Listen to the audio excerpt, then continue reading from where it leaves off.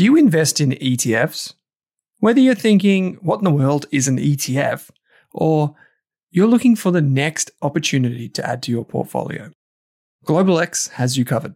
From big tech to bonds and bars of gold, GlobalX offers a wide range of exchange-traded funds. Go beyond ordinary with GlobalX ETFs. Visit globalxetfs.com.au. That's globalxetfs.com.au. Are you thinking about starting your wealth-creating journey, but not sure where to put your hard-earned dollars? InvestSmart can help. InvestSmart offers a free quiz that makes it easy to find the right InvestSmart ETF portfolio to help you reach your goals. Just visit investsmart.com.au and hit Get Started. Answer a few simple questions about your goals and how much you want to invest, and you'll get a tailored statement of advice with a portfolio recommendation. You can visit investsmart.com.au for a no obligations free statement of advice. This ad is brought to you by InvestSmart Advice, AFSL 334107. This Australian Investors Podcast episode is brought to you by The Intelligent Investor, Australia's premier investment research membership service. You can get a free trial for 15 days, no credit card details required. To access the insights of some of Australia's best analysts, use the coupon code RASK and secure your Intelligent Investor membership today. We're proud to have The Intelligent Investor as an ongoing supporter of the Australian Investors Podcast. As a result, RASK does not earn a volume-based fee. Simply head to intelligentinvestor.com.au or use the link in your podcast player to access your free trial. This episode of the Australian Investors Podcast is also proudly supported by Selfwealth, Australia's leading independent broker. Over 120,000 investors trust Selfwealth with over $9 billion in equities. With Selfwealth, you can trade ASX, US, and Hong Kong listed shares for a flat fee. On a $10,000 investment with CommSec, you'd pay $29.95 in fees. Yet with Selfwealth, it's just $9.50. The thing I like about Selfwealth is the full access to fundamental company data and how easy it is to trade US, Hong Kong, and Aussie shares in one place. You can see your Apple shares and ACDC ETF right beside each other. To join Selfwealth now, use the link in your podcast player or head to selfwealth.com.au and use the coupon code RASK during sign-up. Hey there, here's a quick note. This podcast contains general financial advice only. That means it's not specific to you, your needs, goals, or objectives, so don't act on the information until you've spoken with your financial advisor. You'll find our full disclosure, disclaimer, and link to our financial services guide in the show notes. Hey mate, welcome back to the show. Pleasure to be here. Today we're going to talk about 4 companies and 1 ETF, and we're going to do it a bit more rapid fire than usual. Normally when we go live, we talk for 60 minutes and there's a bit of banter and we have a good day of it. Today, this is a shorter episode and we're going to help our listeners by providing 3 ideas for their watch list, for further research.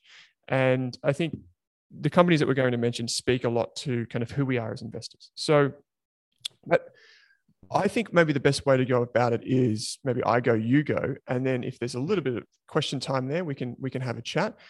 But before we get to that, I think a really good thing to talk about is maybe the holiday promo that Seven Investing have got going on until the 7th of January. Do you just want to fill us in on that one, mate? Yeah, mate. So, at Seven Investing, we're looking for people who are long-term investors focused on being long-term investors. So we're giving this a holiday discount if for annual membership. So our annual membership is $399 a year. And that you lock in that price effectively as long as you remain a member. What we're doing for the holiday season as a promo is giving away or taking off $100. So if you use the code HOLIDAY, HOLIDAY in capital, I think it's in capital, then you get $100 off. So your price becomes $299, but it's $299 in perpetuity as long as you remain a member. So it's, $100 off every year, as long as, or it could be more than $100 if the price goes up. So that's the promo. If you're interested, go to seveninvesting.com/subscribe and you should be able to get it there. I think a lot of our listeners who aren't members are probably considering it already. So if you are on the fence, you'd be mad not to lock in $100 off into perpetuity. I think that makes a lot of sense.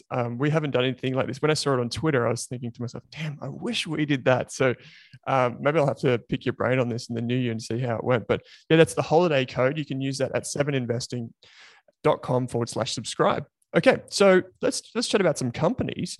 The first company that I want to talk about is I might start with a big one because we'll save the little one for last, which is no surprise to a lot of people. Square slash Block Inc.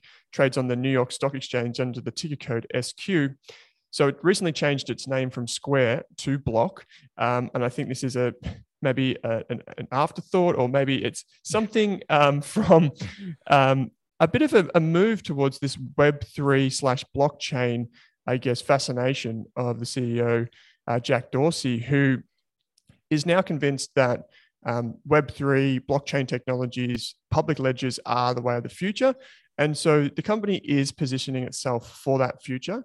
But at the moment, the real bread and butter of Square is having a point of sale device. You've probably seen it at a local restaurant or cafe where you go up and you tap it. It kind of looks like if you've got AirPods, like I've got in today, that case, it's like a little round white square, and you tap your card or you tap your phone and you pay for your goods.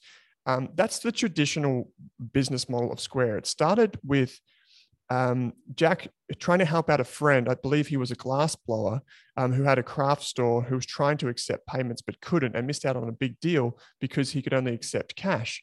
So he went about designing this thing which plugged into your iPhone and accepted payments on the go. Square makes a clip of the ticket as money comes through the point of sale. The company then expanded through a hackathon into the Cash App. And the Cash App is basically peer-to-peer payments. It's also now basically your on-the-go bank account, and you can access it from your phone. The company shot to prominence in COVID because people were getting their stimulus checks deposited straight into the Cash App, which then enabled them to access money really fast and then start sharing money around, pay for things. The company primarily makes money on that side of the business. I think this is an important point, on money coming into the ecosystem or money going out. It tries to keep that money locked into the ecosystem once it's inside. The final thing that I'll add on Square is that it's currently, and we've talked about this a few times on the show before, you and I, mate, it's currently in the process of taking over Afterpay, which is probably, you could say Affirm and Afterpay are the two world's leading buy now, pay later companies, enabling consumers to split their bill. In Afterpay's case, that's split it over 4 payments. And I think this is a great acquisition for the business because it effectively provides a raw growth engine and customer acquisition from Afterpay with a very sticky ecosystem with the Cash App from Square / Block. And of course, I think Jack is just trying to complete the loop here. He's trying to bring together payments all in one. I mean, that might be a regulatory hurdle in 5 years from now, but for now, it's a really interesting company. Maybe I'll just finally mention one of the risks.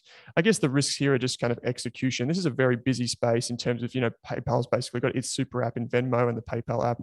Apple Pay's making a move into this space, although it's slightly nuanced in terms of how it does that. We've got, Chinese businesses moving into the space as well. So there's a lot of competition. It's just a really interesting business. Expected to be volatile. That's Square / Block, trades on the New York Stock Exchange under Square. I don't own shares, but I probably will in the near future. I actually do own shares of Square. And I love this business. The stock is actually down about 40%. It is. As I told people, this is a hack. I maintain a spreadsheet of the shares I own, how many I own, what their current market cap is, and how much they're down from their 52-week highs. But I don't have my cost basis on it because the cost basis that you have is immaterial, right? What really matters is going forward. So yeah, I love this business, and you described it fantastic. Actually, one of the things that has happened over time is Square has, Square was typically the SMB. So Square is like, the best way to think of it is like a bit like Tyro, right? A bit like Tyro here in Australia. But it has moved upstream, right? It has got bigger merchants that it's serving. And one of the advantages that we talked about when we talked about their acquisition of Afterpay is that Afterpay actually adds to their enterprise grade customer base, right? When you think of customer, it's not the user, not the consumer, but the enterprise grade retailers and things like that that'll come in. I love this business. I think that's a good point. And that's actually hidden in the Square 10K. If you're not paying attention, you might not realize that they actually do bespoke stuff as well. So it's not just off the shelf. Here's 1.1%, 1.9% of the processing fee, but of the purchase price of the goods. But they actually do serve those larger customers, and you can see it in that cohort. It's slowly creeping up. They're getting bigger and bigger in terms of their customer base. So it's really interesting. Good to know you own it. I wish I bought it during COVID. Well, you can buy it now. It's off 40% from its highs. So yeah, I was looking at it. I haven't actually recently bought any Square shares, but it was on my watch list. It got very close to being a buy, but I had other things that I wanted to buy. So there's so much. And I had a decent position in Square. Love it. That's great, mate. Is it my wonderful? Is it my turn? Is it? It is your turn. Yes, I'm interested to hear about this business actually. Okay, so I'm gonna go for a small business called Global E. Mm-hmm. And this is New York's, this is a NASDAQ listed business. GLBE is the code. This is a very interesting business. Is an Israeli business headquartered in Israel. And it's still founder run. The three founders are still involved with the business. What it does, it's a very simple idea. What it does is it says, well, if you're a brand, let's say you're Nike as an example, and you want to sell your goods in every part, different parts of the world. One of the challenges you have is either you can set a Nike shop inside, say, Amazon or eBay, and have a shop there, and then they can manage the logistics for you. But you kind of lose control of your consumers, right? So you don't have a direct to consumer relationship.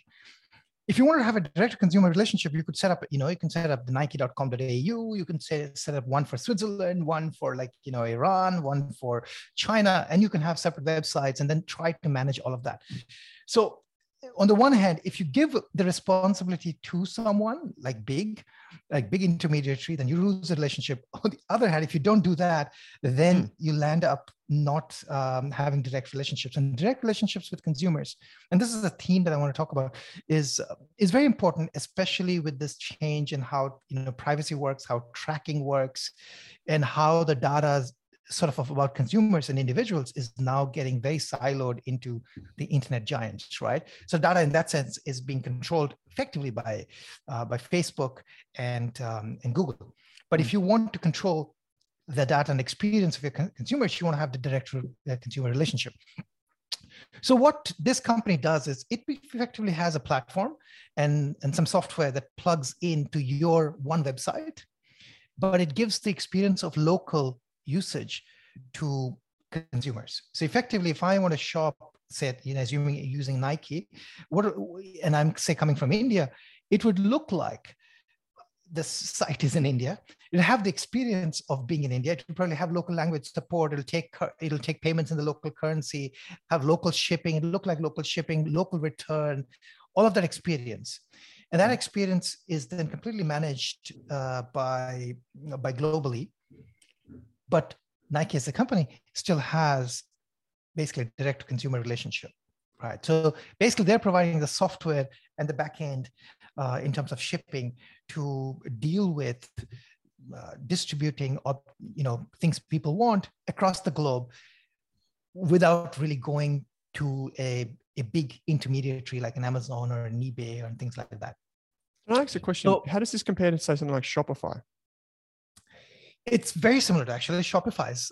It's very similar to Shopify's market product, with the except that it's more bespoke. So the Shopify's market product is focused on smaller merchants and trying to help them ship globally. Actually, anyone, if you set up your own shop, you can ship globally. But the things like very quickly you'll figure out that if I want to buy a coffee mug from someone.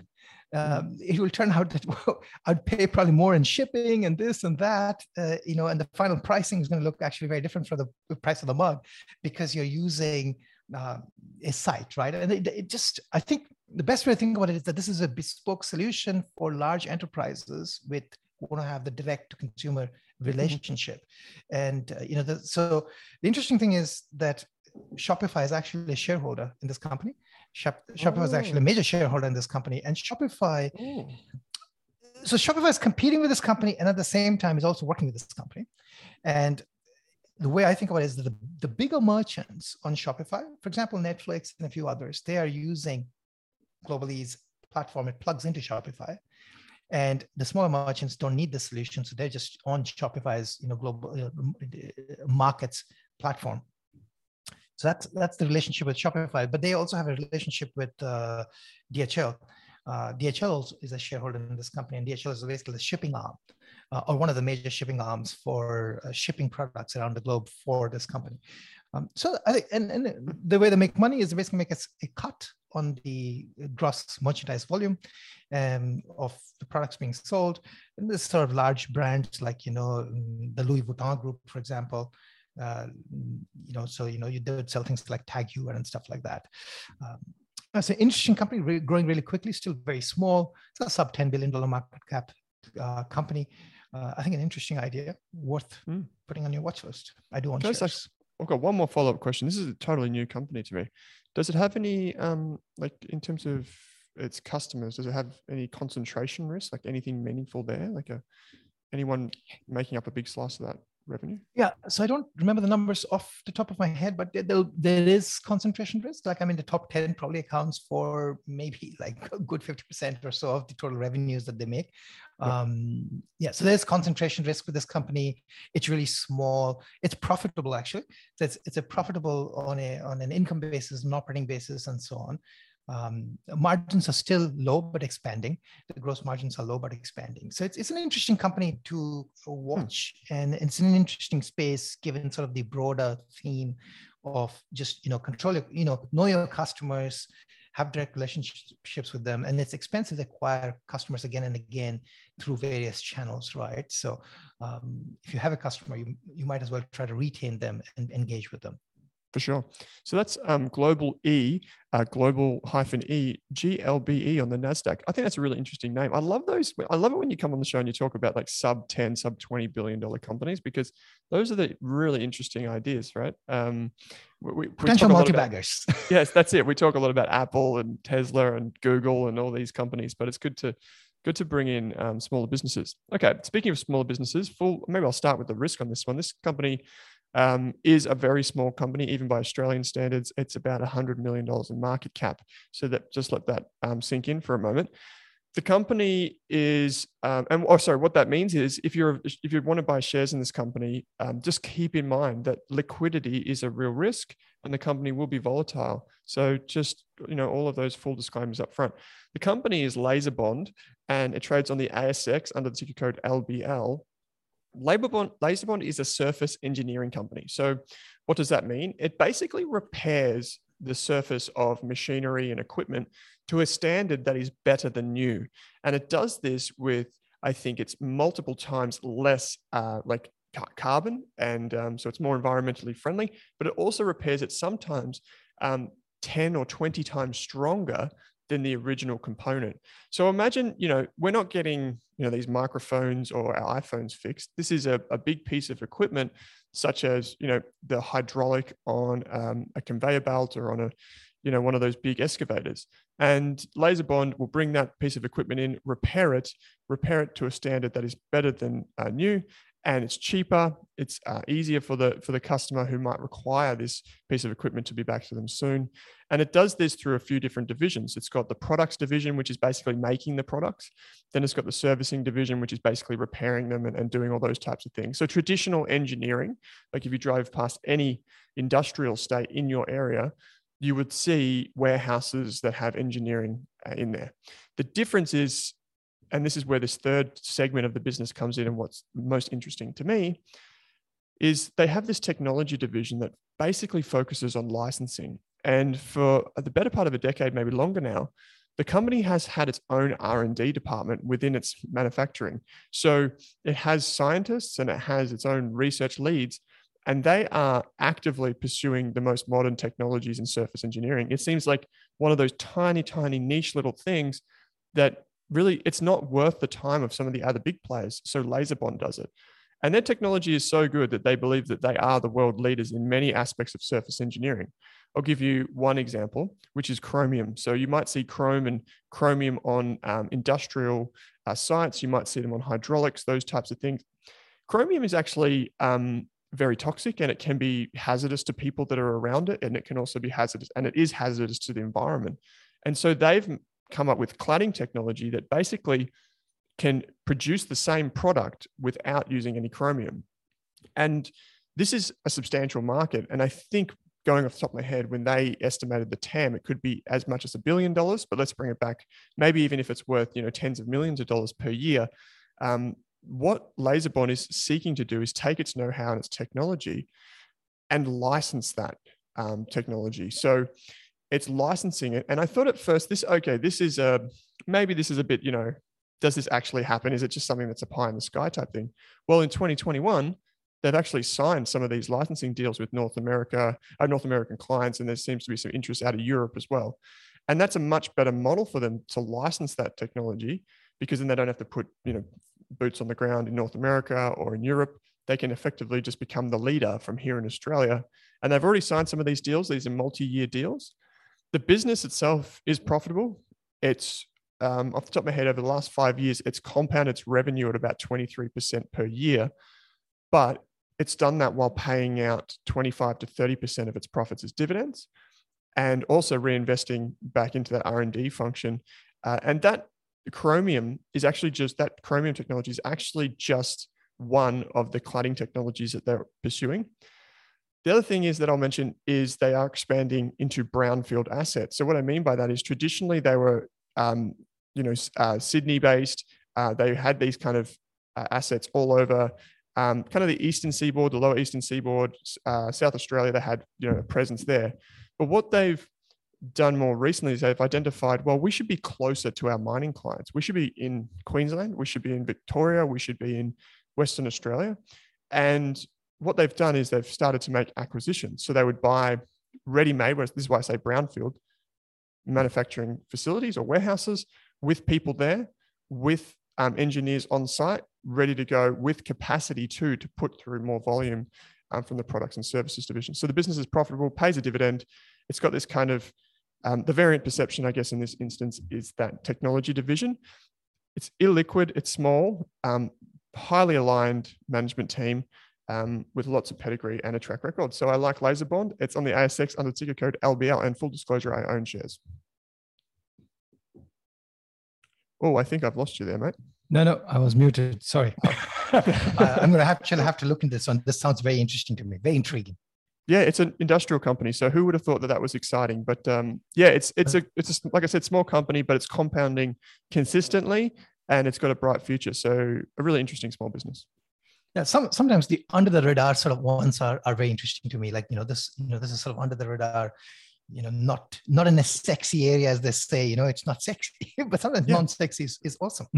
Yeah. Well, I'm glad my pitch aroused your interest, mate, there. You've got the second one for us, which is another US company, which I'm really interested to hear. I think I've seen this one talked about, but I don't know much about it. So you have to fill us in. Yeah, so this is another boring sort of idea. Probably nice. It's probably more boring than it's probably less interesting in that sense compared to LaserBond. So this is a company called TaskUs. It's an IT outsourcing company. It's founder-run. The two founders, actually, it's very rare in the US for founders to own significant chunks of the business, because businesses are typically venture funded, and they get diluted. So if you think founders own less than 10%, that's actually okay. 5% is actually thought of as good. In this case, the founders actually own more than 20% of the business, because Blackstone private equity group had actually taken a majority stake in this business 3-4 years ago. They funded it, and this is a profitable, class-leading business in terms of its margins. So operating margin close to 24-25% in IT outsourcing. It's actually very, very good. But the good thing is it has that kind of margin, and it's growing at, I think last quarter was like 60% growth or something like that in revenues. So what is special about this company? They serve basically the tech industry. So they're an IT outsourcer of, I guess, preference of people like, the Coinbase and, Netflix and Facebook. These guys use TaskUs. Majority of their employees are based out of Philippines. So it's a US listed company. You can actually think of this as an international company, because, their largest employee base is Philippines, followed by India. Employees of this company love this company. It has very high Glassdoor ratings, really, really high Glassdoor. Again, class leading in that.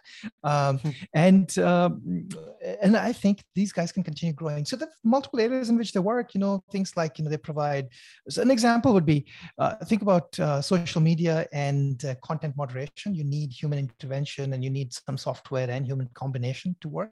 So that they would do, whether it's fake news or, is inciting violence and things like that, they would help with that. So that's how they work with for example, Facebook. If you think about machine learning applications, then labeling of data is a big deal, right? So they work with folks working on self-driving, where you're looking at probably image data and trying to label them, and that labeled data is then fed back to machine learning algorithms.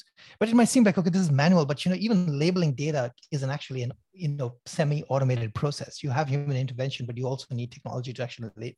And labeling data is probably like sort of the most important part, because if you can't label the data properly, then you can't train your models properly.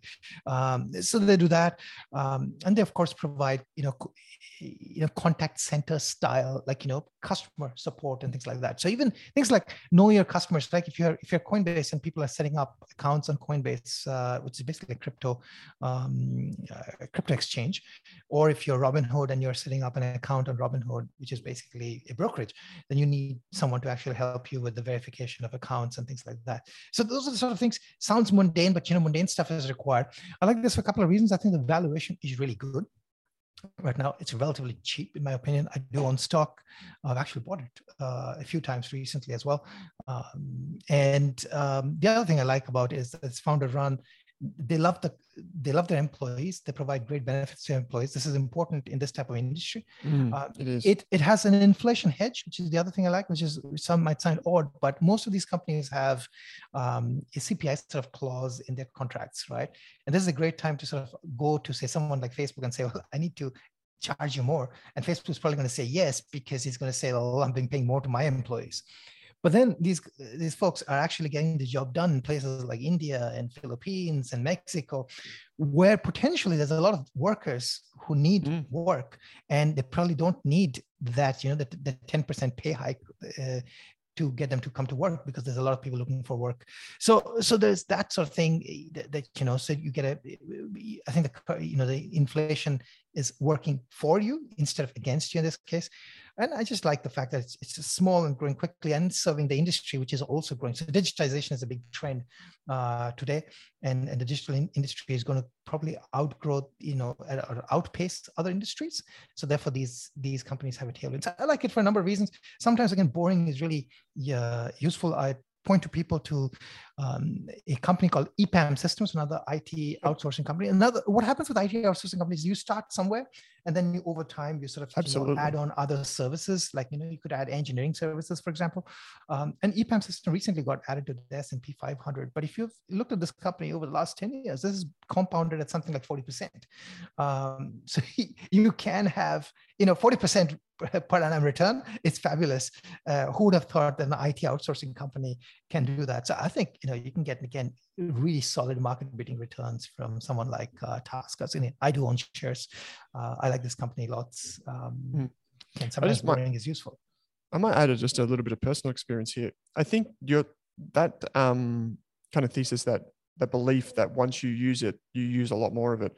I think that's it's very true, because what tends to happen is the hardest part of establishing an outsourcing relationship is actually establishing a good relationship. So getting in a situation where it works for you. If you're a business looking to scale, like, for example, we want to outsource things, right? Just basically data labeling, data input, that sort of stuff. But then you start with that and you establish that relationship, and you go from there. You then go, okay, we want more data. We want engineering. We want, all different types of things outsourced. But the hardest part is managing that relationship. So if you can find a trusted partner for that, it becomes just a no-brainer to invest more in that relationship and to spin that up. And I think that's really, really interesting. It's a really interesting company. So that's Task. It's on the NASDAQ under the ticker code TASK.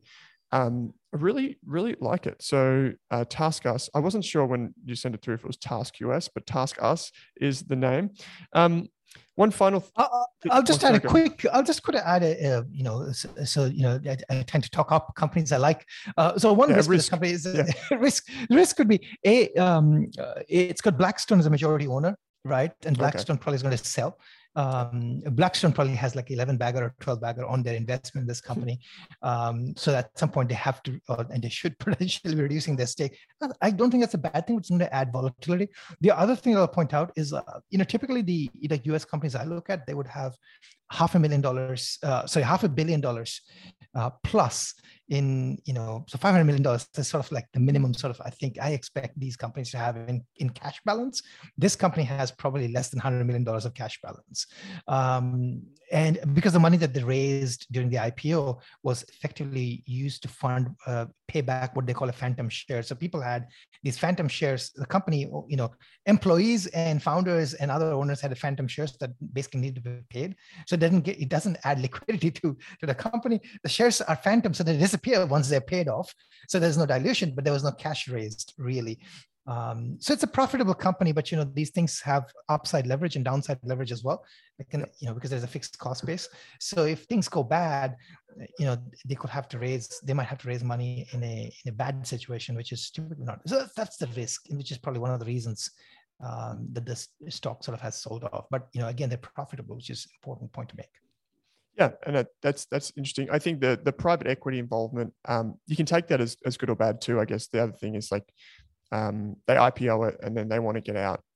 So you just got to know who you're buying from at any one time, particularly with smaller companies like this. We see this all over the world. It's not specific to this sector or this market. So, okay, great company. I like it. And it's one for my watch list. I might just end with an ETF for those investors that do prefer that kind of more passive and the kind of, even the semi-active style of investing where you build that core of your portfolio with ETFs and then add some growing companies around the outside. I'm just going to throw one out there, which is one that I don't own yet, but I'm guessing I will probably very soon in 2022, is the BetaShares Diversified High Growth ETF. Trades on the ASX under the ticker code DZZF. So this ETF, just for those of you that don't know, if it says diversified in the name, what that means is it doesn't necessarily invest in shares. It doesn't invest in bonds. It actually invests in other ETFs. So this ETF in particular invests the majority of the money that's inside the ETF into other shares ETFs. So think about it as a basket of baskets. That's how I describe it. And this is kind of like one of those kind of out of the box. I use the analogy of if you get HelloFresh or you get some sort of meal delivery service, what you might do is you might say, choose the recipes, but it all comes in the box. That's basically an ETF. As individual stock investors, we're picking the ingredients and we're putting it together, that box ourselves, but HelloFresh or Marley Spoon or whichever one you go with, the ETF would be the equivalent of that. Now, this is like you get a box and inside that box, there are multiple boxes for the week. It kind of takes care of your week. And that's what the diversified ETF does. So it's an ETF investing the majority of its money into shares. And then there's a small allocation to bonds in there. But what's important to know is it actually also has an ethical overlay. So it only invests in other ETFs that have ethical overlays. So if that's something that's of interest to you, the DZZF ETF is kind of for higher growth, higher risk investors. It's actually one of those that is really interesting. And it offers the kind of out of the box, ready-made, start building your core portfolio from this. So really interesting ETF. There are other diversified ETFs, such as those from Vanguard, but those do not offer the ethical overlay. So that's just one for your watch list in 2022. And mate, I think that's about it for today. We've been through 4 stocks. I went through LaserBond and Square. You went through TaskUs and Global E. We just had a bit of a snippet there on the end for the BetaShares Diversified High Growth ETF, ASX DZZF. We're going to come back and we're going to do a couple more of these shorter episodes in the near future. But just as a reminder for anyone who is playing along at home and is thinking, I want to become a better investor in 2022, you can head to 7investing/subscribe. Use the code HOLIDAY. We're not sure if that's all caps. We should get confirmation on this. You can find us on Twitter at 7amahanti and at Owen Rask. And we will put all the links in the show notes for you to take advantage of that offer. In the meantime, find us on Twitter. Give us some recommendations of your own and tell us what you want us to talk about. Mate, it's always a pleasure. Thanks for taking some time to join me on the show today. Thank you.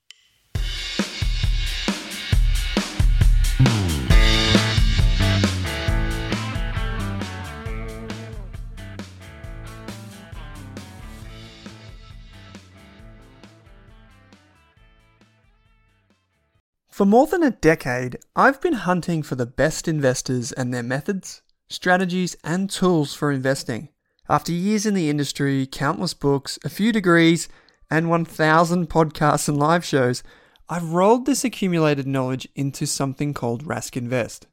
If you've ever heard me talk about a core and a satellite, active and passive, true long-term compounding, or you simply want to know exactly how I would invest, now is your chance. Rask Invest is our new investment service, designed for all types of investors who want professional management of their core portfolio at a low cost from a team they trust. Rask Invest helps you automate your wealth creation and passive income. Simply click the link that says Invest with Owen in your podcast player to join one of our live platform walkthroughs or book a call with us. You can also view the Rask Invest PDS and TMD and get invested with me.